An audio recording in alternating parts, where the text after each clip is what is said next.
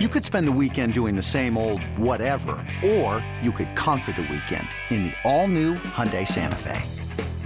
Visit HyundaiUSA.com for more details. Hyundai, there's joy in every journey. This episode is brought to you by Progressive Insurance. Whether you love true crime or comedy, celebrity interviews or news, you call the shots on what's in your podcast queue. And guess what? Now you can call them on your auto insurance too with the Name Your Price tool from Progressive. It works just the way it sounds. You tell Progressive how much you want to pay for car insurance, and they'll show you coverage options that fit your budget. Get your quote today at Progressive.com to join the over 28 million drivers who trust Progressive. Progressive Casualty Insurance Company and Affiliates. Price and coverage match limited by state law. There's not much to do except for to plan, to process, and in our case, to kind of evaluate where they are, where they're headed, and analyze some of the decisions that are about to be made and who, in this case today, who will be making them.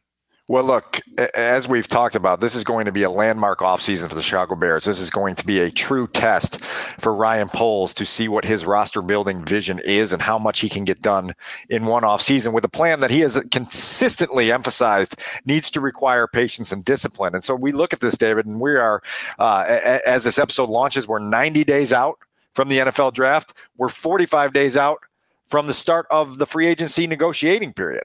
And so those are still a long way off. They still give the Bears a lot of time to plan for things, but they're going to get on us really quickly. And when March 13 rolls around and we've got that opening of the negotiating period 2 days before the new league year starts, things are going to get hot and hectic really quickly. And the Bears better be prepared. They better have a plan, and they better have a plan A, B, C, D, E, because that's what the offseason is all about. So we're dropping this Take the North podcast on Friday morning. You can get it on your Odyssey app or wherever you get your podcasts. You can also follow along if you want to watch us talk to each other and break down the Bears on the 670 The Score YouTube page and the Odyssey's YouTube page as well. And Dan, I think let's start with here's what I wanted to go about it, because every step along the way, we're going to stop and evaluate exactly, the decisions that are made and why they might be making them. Let's start by looking at Ryan Poles and the degree of, I guess, confidence or faith, or maybe you go the other way, that skepticism and doubt. You could go either way with Ryan Poles. 1 year on the job, there isn't a large body of work, and I don't know how one relates to the other. But you're going to be seeing mock drafts, which suggest the Bears trade to whoever. You're going to be seeing projections in free agency. Hey, he should spend $14 million on Saquon Barkley for a salary. Some talk radio. Yeah, that guy is really, really getting aggressive with that train of thought. I don't know who that guy is. I don't know who that could be. He's really hammering it. All of those suggestions and all of those possibilities, they're going to revolve around the judgment and the wisdom and what Ryan Poles overall will do. So I think we should have a discussion about what we think Ryan Poles will rely upon and based on history, or just what we see when we start to evaluate the first-year general manager. So a couple things to this. Number one, it is a leap of faith for Bears fans to put their trust in Ryan Poles here, because there's just not enough of a body of work or a big enough sample size at this time to know just how successful he is and can be in this role. That's not to say he can't be trusted. It just takes a leap of faith to have that confidence that he's going to take this number one pick, that he's going to take this $15+ million in cap space, and he's going to do all sorts of things that bolster this roster and put the Bears in a position to do what his ultimate vision is, which is to sustain success. I can't say this enough, that Ryan Poles has been so consistent with his vision of understanding that this is not a one-year fix, and that he's not aiming for a one-year fix, that he wants to get to a period, as we've talked about many times on this show, where the Bears go through a run of 10 years where they are consistently relevant in the championship conversation. Later in the podcast, I'm going to give you a whole bunch of data on that I think is going to open your eyes and give you an idea of exactly the mountain that they're at the base of trying to climb.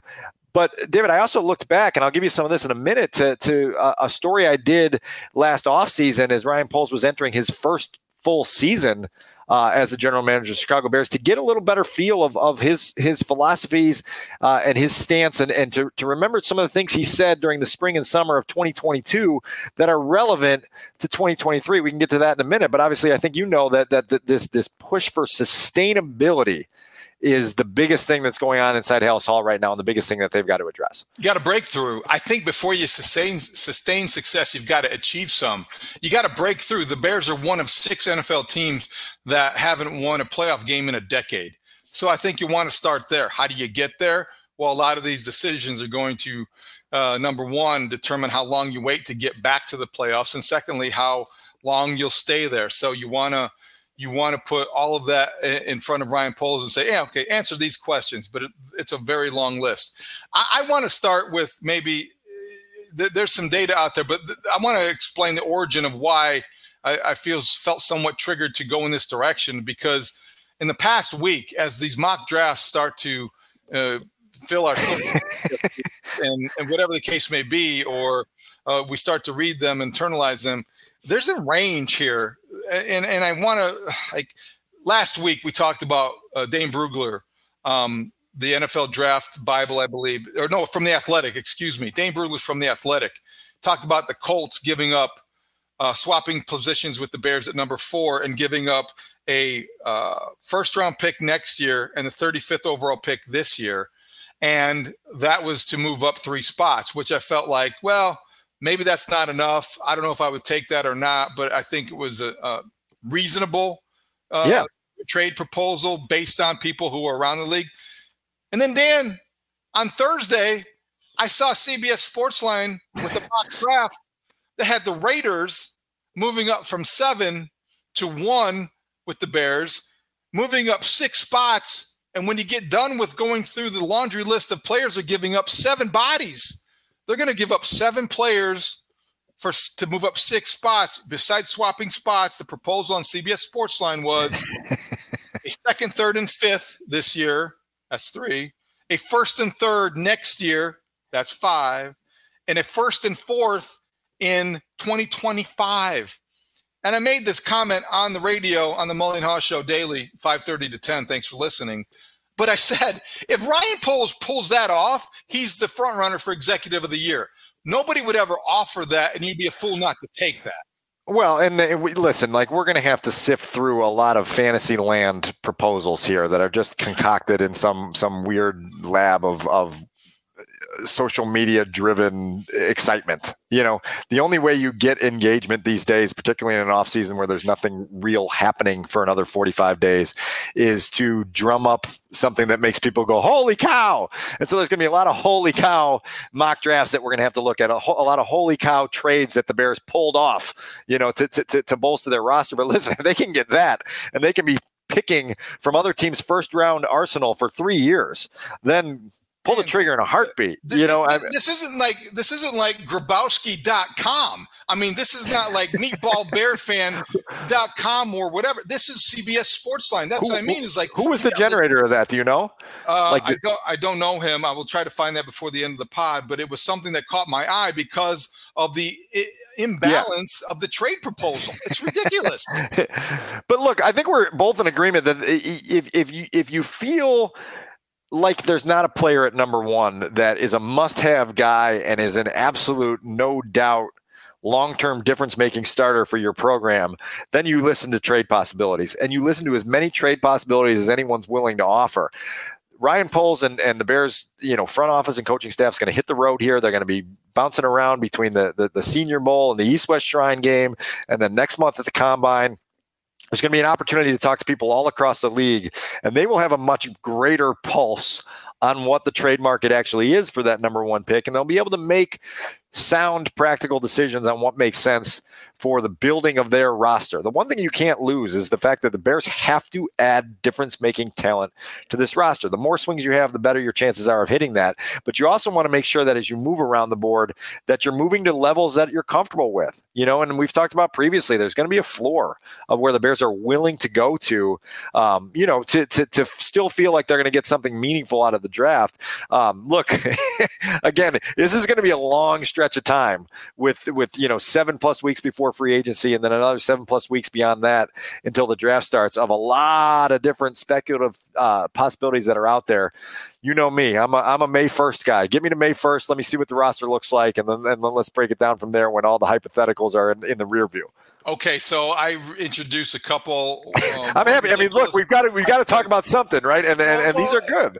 But this is what people are I think, we're separating. We're trying to do. We're the filter, right? We're trying to separate what you should believe in and what maybe you shouldn't. Now, besides introducing that, you have some actual information, data that you think is worth analyzing. So I will let you introduce that because I'm done with my hypotheticals for this pod, at least. Before we get to the data, I'm going to give you a couple things that I pulled out of the story I wrote last offseason about Ryan Poles, just to give you a better feel for kind of his mindset. And I'm going to read you a couple quotes, a couple from Ryan Poles and then one from Bill Polian, who obviously was instrumental in the hiring of Ryan Poles. It just kind of reset the vision, right? I think that's important to do. This is from Ryan Poles last year at the owners' meetings in March. He said, "Listen, I always want to be at the pinnacle that I just left in Kansas City, but I also have to remember that there's a right way of doing things to get to that point. That's been challenging for sure." Again, that speaks to the balance of patience and urgency. This is also Ryan Poles, which I love because this is I think something that speaks to the arrival of Kevin Warren. It speaks to why the union between those two men is going to be as powerful as it is. This is Ryan Poles speaking last offseason. "You can never feel comfortable. You have to always try to improve. You have to always keep tweaking and adjusting. You don't have to make the atmosphere stiff in the facility, but there always has to be a sense of urgency to get better. It's far more difficult to sustain excellence at the top than it is to climb to that point. When you have success, naturally as human beings, we relax. And I think sometimes with that relaxation in football, that's when the rest of the league jumps up and gets you. And here's a good one.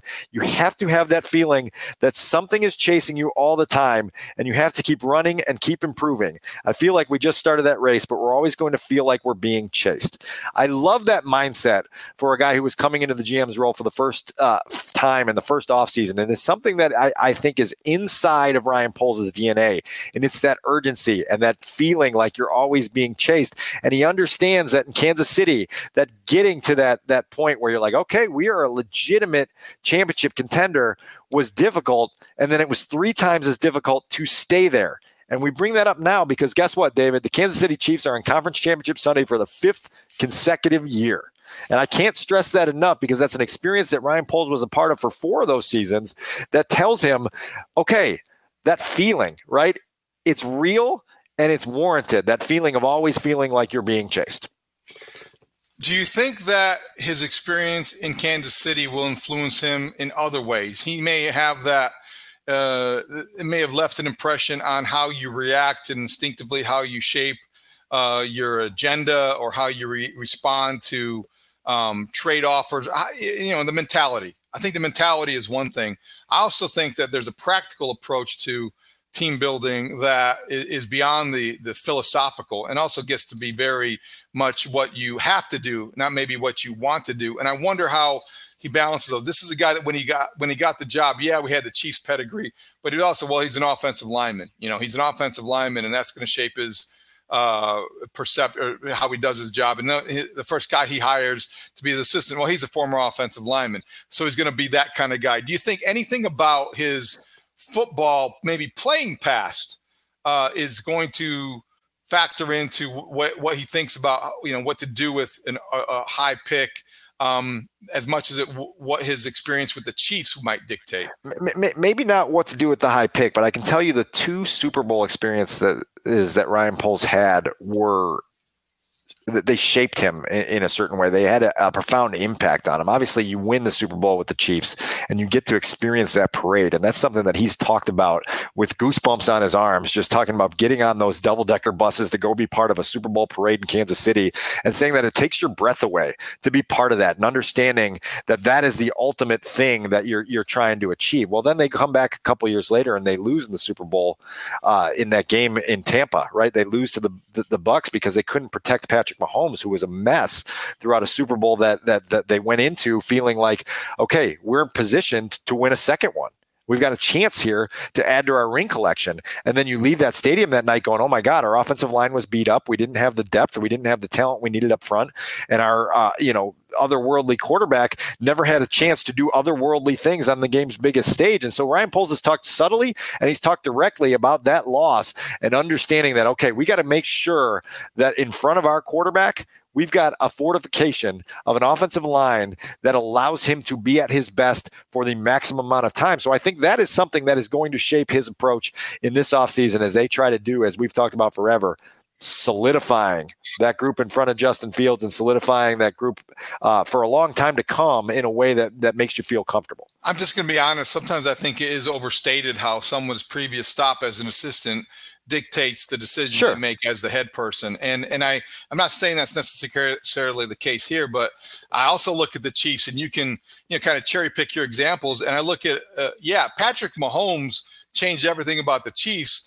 But the offensive line mentality, building from the ball on out, the Chiefs haven't had a lot of stability on their offensive line. They've had a lot of success offensively because their weapons have maybe overcome that deficiency up front. But when I look at building a football team, who doesn't want to be the Chiefs? But they got a Hall of Fame quarterback. Yeah. And they had all those weapons and they've got, they had some playmakers on defense, but their defense has been iffy at times throughout this run that they're on.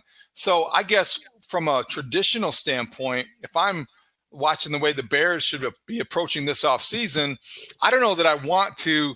I don't know if saying that, he's going to copy and lean on his experience with the Chiefs would get me as excited, because I think that almost it's very impossible to duplicate. Show me the Eagles. That to me would be the copycat out of this Final Four, is that, give me the Eagles example. Let me start at the ball, move on out, solidify both lines. Oh yeah, I need a wide receiver. I'll give up some draft capital. Give me that guy.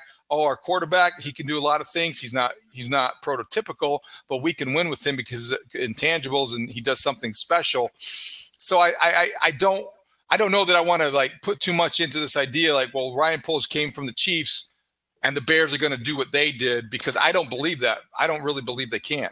I'm not saying it's a step-by-step manual that he's taking from Kansas City, but I'm saying he's going to pluck and pick and choose things from within his experience that help inform the way he's going.